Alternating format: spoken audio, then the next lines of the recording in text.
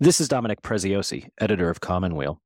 20th century American religion would not have been the same without the steady behind-the-scenes work of Eugene Exman, an Ohio farm boy who went on to become one of this country's most influential editors of religion books.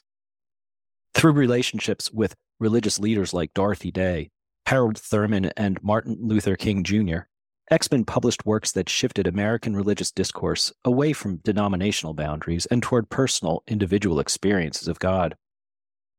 On this episode, Special Projects editor Miles Doyle speaks with Boston University professor of religion Stephen Prothero, author of the new Exman biography, God the Best Seller: How One Editor Transformed American Religion, One Book at a Time. That's coming right up on the Commonweal podcast.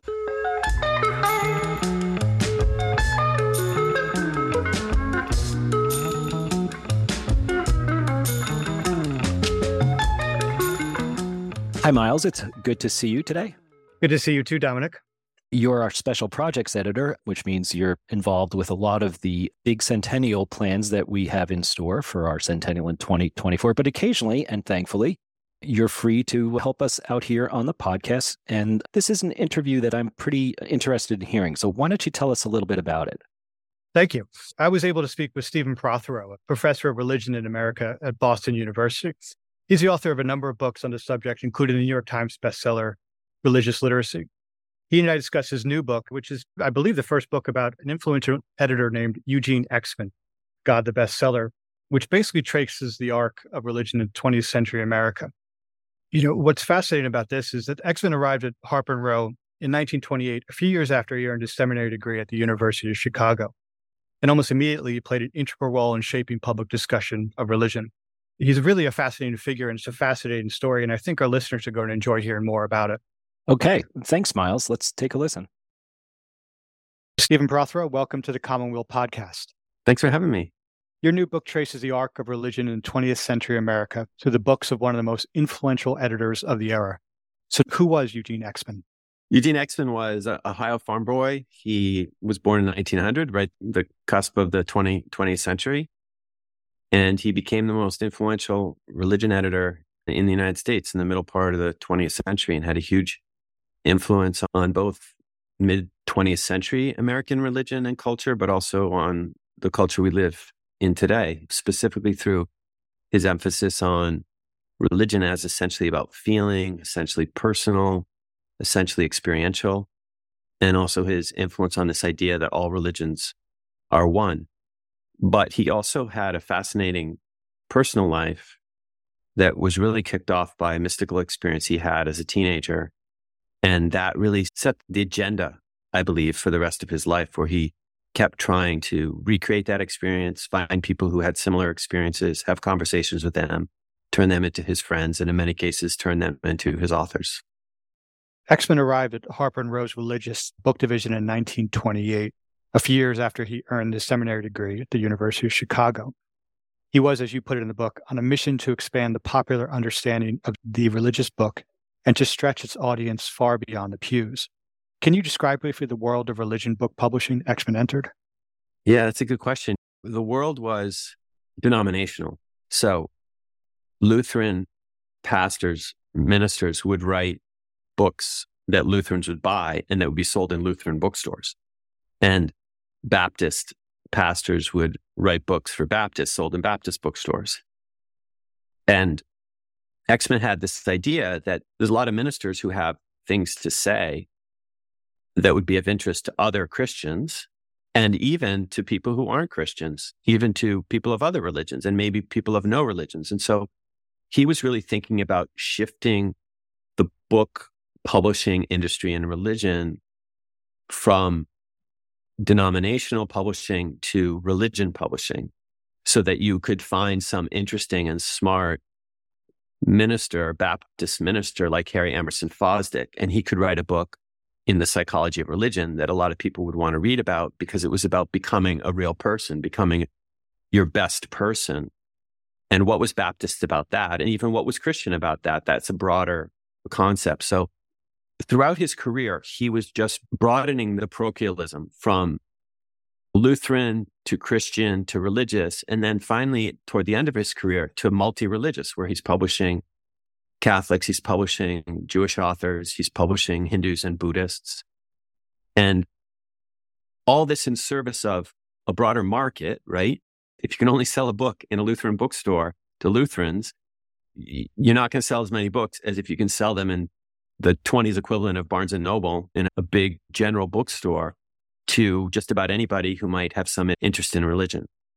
So he really transformed that industry. And we see the effects of it now where people just keep pushing the boundaries, right, of what counts for religion, what counts for spirituality, even getting rid of the word religion altogether in order to have a more capacious idea of what this publishing in the realm of meaning making might be. And just for context, as a publisher, almost immediately when he started at Harper and Row, he started playing an integral role in shaping public discussion of religion. And over his 5-decade career, he published thousands of books, had hundreds of bestsellers. 8 of his titles were included in the list of 100 best spiritual books of the 20th century. So he definitely had his finger on the pulse of the country, and he seemed to anticipate things that other publishers and editors didn't necessarily do. Was it strictly that idea of being able to broaden the audience and the perspective? I think that's part of it. I write about him as a middle brow figure who is taking academic research or taking theologians who are writing pretty highfalutin books and getting them to translate, sometimes with the help of his ghostwriters, sometimes with the help of his editors in his own hand, translate those big ideas into stuff ordinary people could understand. And his preoccupation was with experience because of that teenage mystical experience he had. And I think the country was moving with him in that direction, that they were hungry in a period after World War I and then after World War II or amidst World War II in the early and middle part of the 20th century for meaning, for experiences that mattered, for some response to what many felt was a crisis of meaning, onslaught of meaninglessness that came with the Great Depression, that came with World War I and World War II. And he felt that. He personally felt that. And he felt that religion was the answer in a period where a lot of people were saying, religion is the problem. And he said, no, religion is the problem when it's institutional and organized and it's enlisted in war and killing and hatred. But religion is the solution when it originates with a personal, individual interaction with the divine that then calls you out of your self-interest into action in the world, into action against war, for example, which he was involved with, or in action on behalf of civil rights, which he was also involved with. Like any good publisher, he had a sense of what would sell, but he also had a sense of where you might be calling your reader to, right? Readers want to be challenged. They want to be pushed into some new space that they hadn't thought about before. And I think he was really good at sensing both where Americans were and where they might be going if they were pushed a little bit. William James was a towering figure in Exman's life. The varieties of religious experience convinced Exman of the idea that religion is not about dogmas or rituals. It is about personal experience.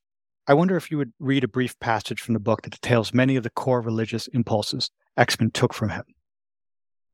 Like James, Exman wanted to create a way for people who wanted to be religious to stand among the faithful without slouching with shame. Exman also derived from James many of his core religious impulses, his conviction that religion is good, that the best fruits of a religious experience are the best things that history has to show, his preference for firsthand experiences over secondhand dogma, his disdain for institutionalized religion, and his fascination with religious eccentrics, his deep-seated suspicion that ordinary consciousness is not all there is, his commitment to the careful investigation of seemingly outlandish practices such as seances and clairvoyance and mental telepathy and ESP, his principled fuzziness about the divine, his repulsion by the dull habit of church pews and prayer books, and his attraction to the acute fever of those rare religious geniuses to whom the unseen divine is made manifest, his empathy for religious outsiders, including Buddhists, Hindus, and participants in new religious movements, accompanied by his insistence on viewing them from a Protestant center, which is always and everywhere assumed, his curiosity about the connection between hallucinogenic drugs and mystical experiences, his allergy to easy certainties, his anti-imperialism, anti-tribalism, and hostility to war, and finally, his democratic conviction that religion is felt rather than thought, and that it can be experienced by anyone, even a 16-year-old farm boy.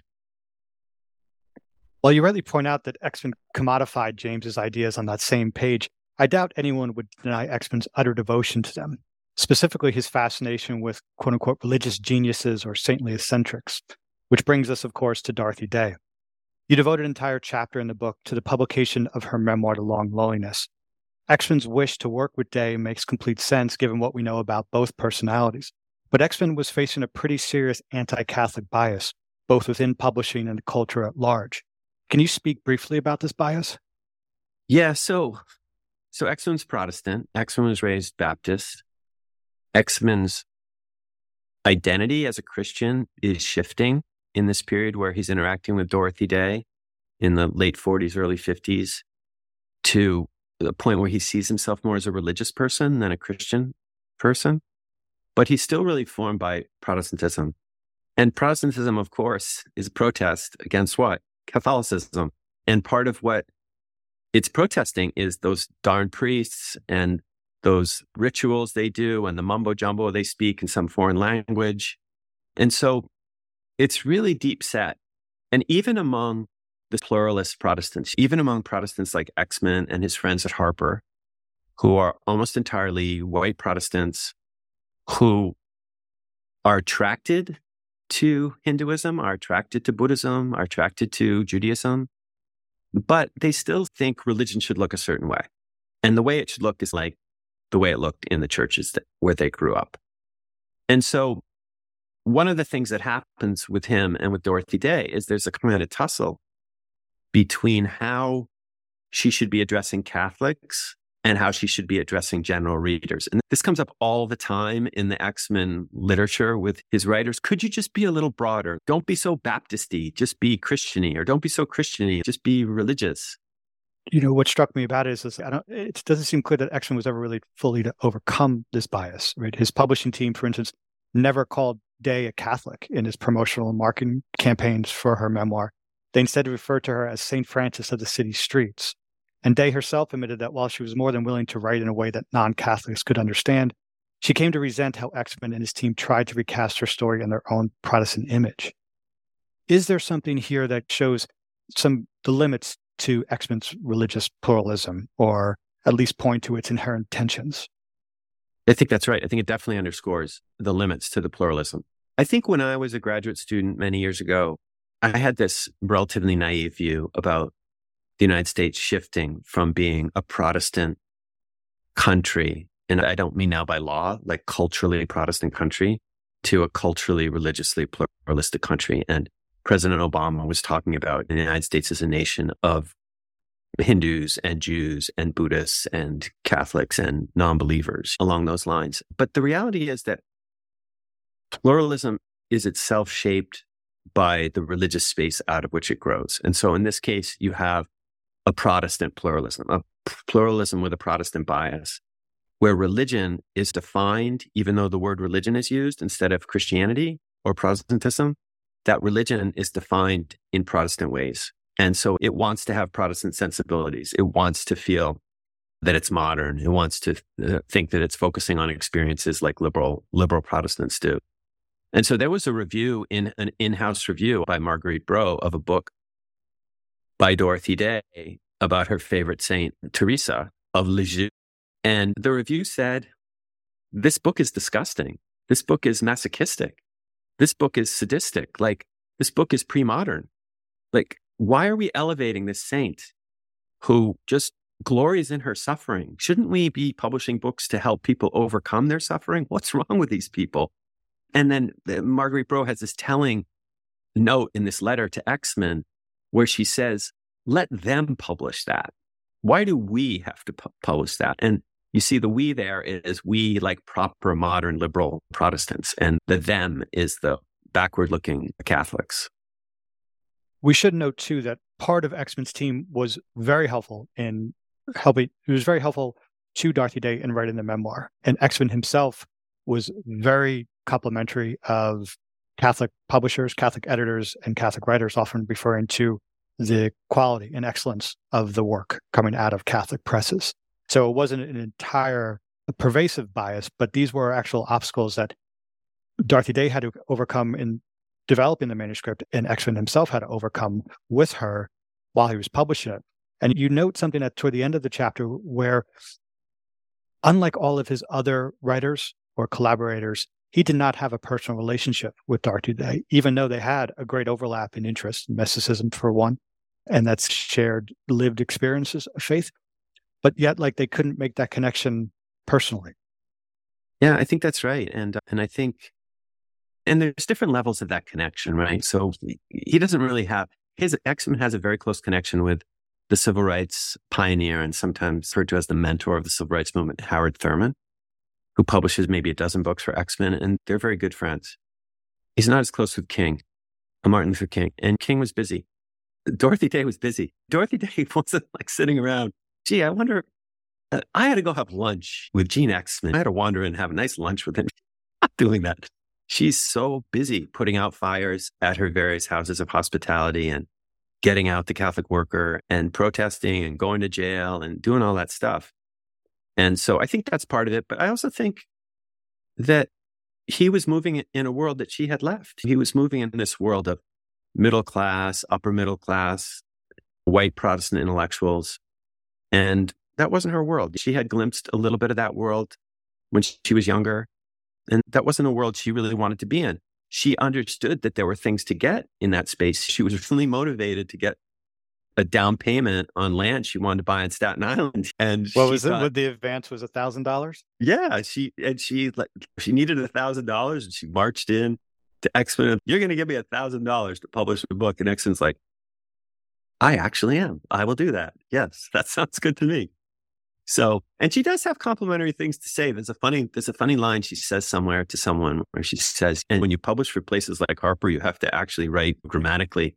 Of course, she wrote grammatically in the Catholic Worker. I don't know exactly what she was talking about, but I think part of what she meant was you can't just spend a half an hour or an hour writing a column and pop it out into the Catholic Worker. You need to think about craft. You need to be thinking about how you're crafting this book. And the Harper editors did do that with her. They did push her in some directions that I think made The Long Loneliness better, and also Loaves and Fishes, which they also published with her, made it better as well. But she did have to keep rubbing against their assumptions. And the way they would put it was, write it for Protestants too. Write it for, or don't make it only be Catholics who you're writing the book for. And this is a really tricky thing, especially when you're writing autobiography, right? Because there's always a little implied thing about, can you just be a little less Catholic, please? Can the character of Dorothy Day in this book be a little less Catholic than the real Dorothy Day is in real life? Because then we'll sell more books and that'll be good. But also your message will get out to more people. And I think Exmon, he wasn't just a money grubber. He wasn't just in it for the money. He thought he was on a mission. He thought this was a really important thing he was doing in a modern world that was lost to materialism and militarism. And so he felt in common cause with her. And she saw that too. She wanted people to read the book. She didn't want to just get the advances. She wanted people to read her books. We'll have more of Miles's conversation with Stephen Prothero in a minute.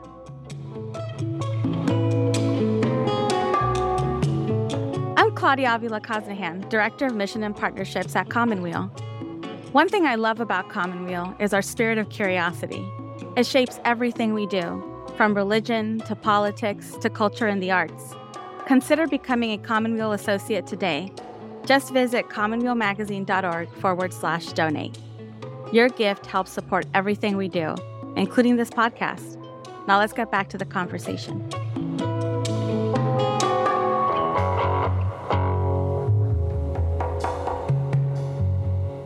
Unlike Dorothy Day, who kind of charged Exmon with the task of publishing her memoir, Exmon had to really hustle to convince Martin Luther King to publish his book with him. Yeah.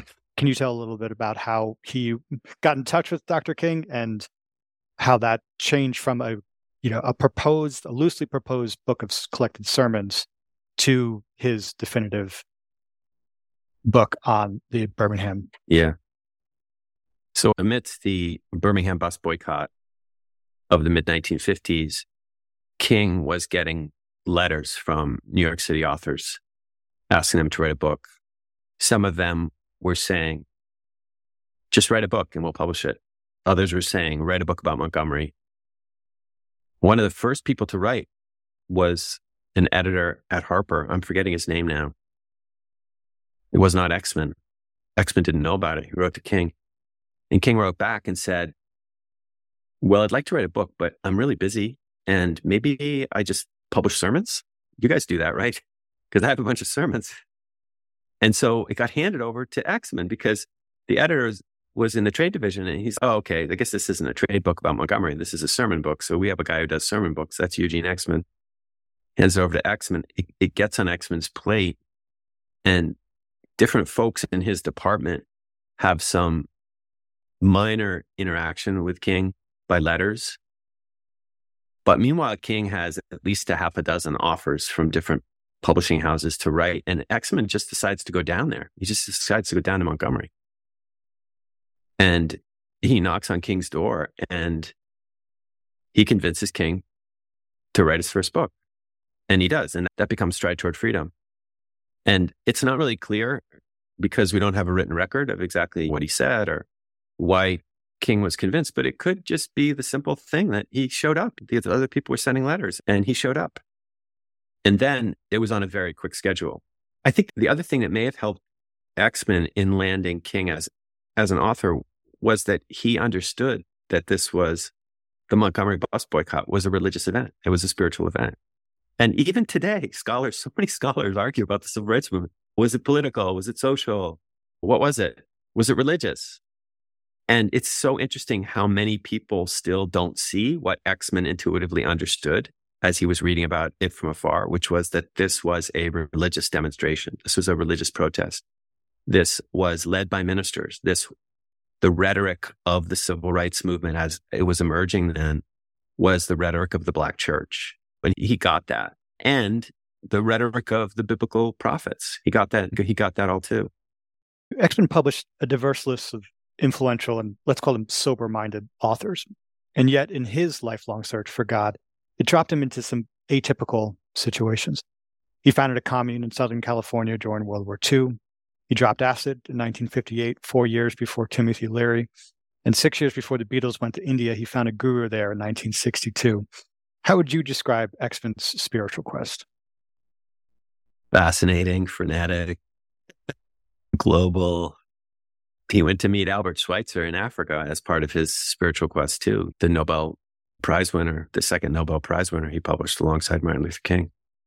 I just feel like he was obsessed with this experience he had, as he should have been. And he didn't understand it. And he wanted it to happen again.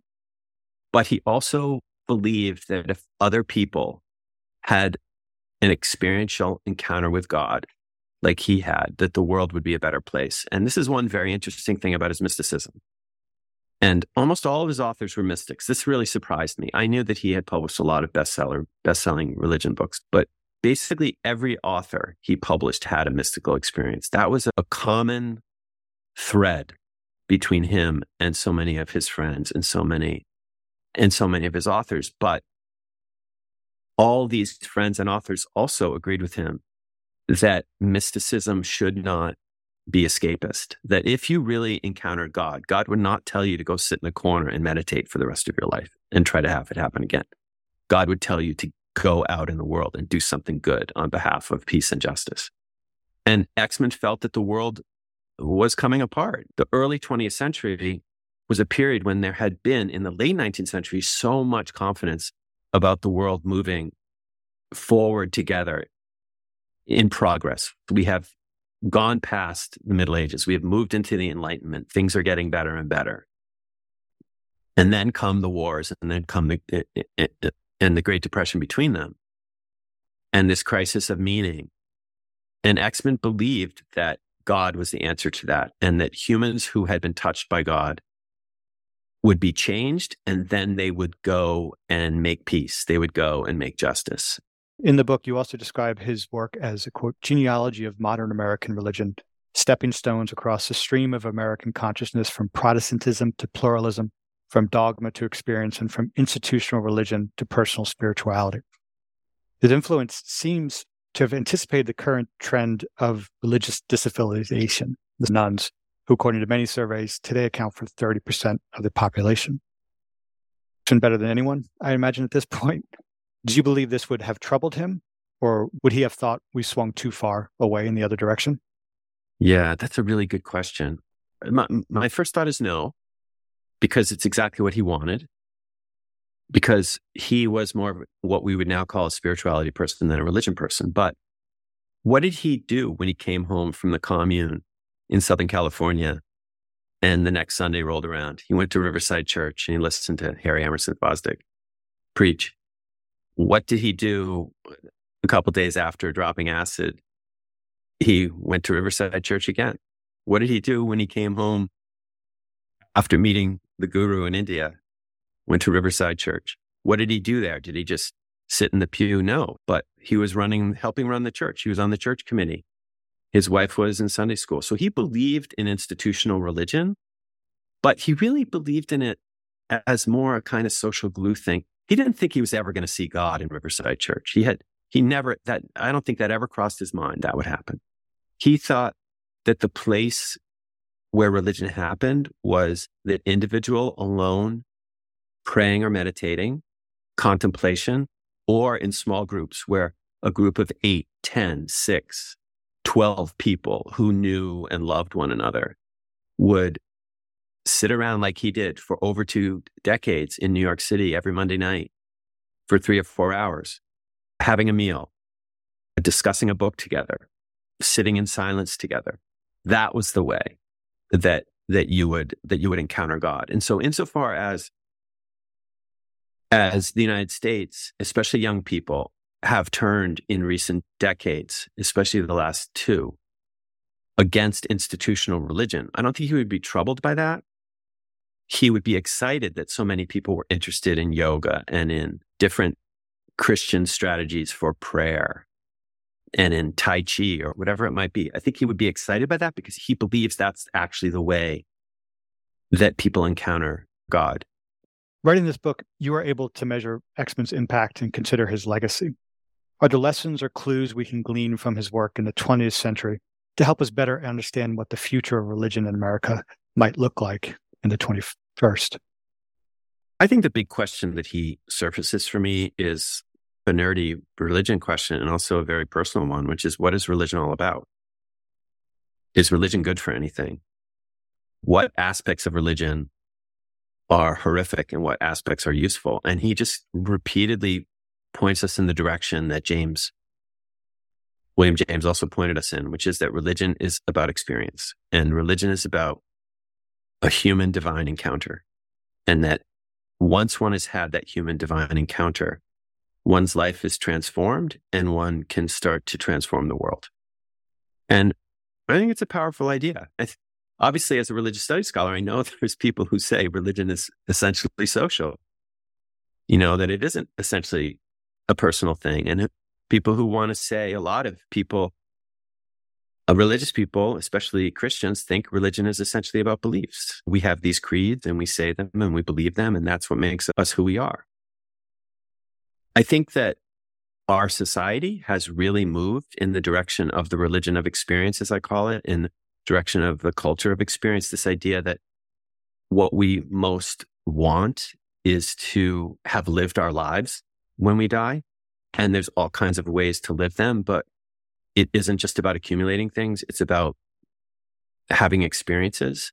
And I think that's a very powerful idea. I think it's a very problematic idea. And it's also a very inspiring idea. I think the people who marched on January 6th at the Congress were having an intense experience, in many cases, an intense religious experience. But so is Howard Thurman when he's, standing on his trip to India and looking out and thinking about how he ought to create an interfaith church. And he goes back to San Francisco and he does it because of that inspiration.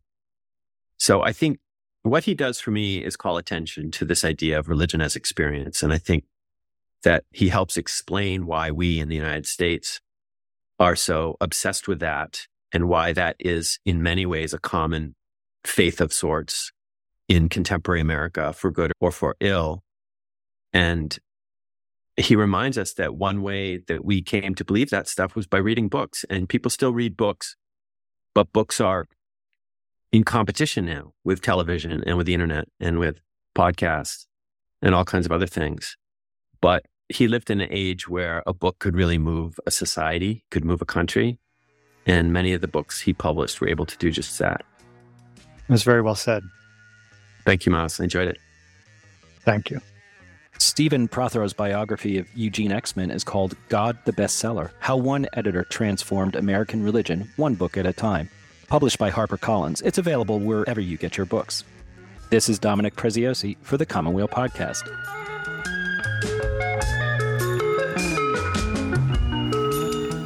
The Commonweal Podcast is produced by Assistant Editor Griffin Olenek and the Commonweal staff in partnership with Sandberg Media. Wally Boudway composed the music, and David Dalt did the editing. For the Commonweal Podcast, this is Dominic Preziosi.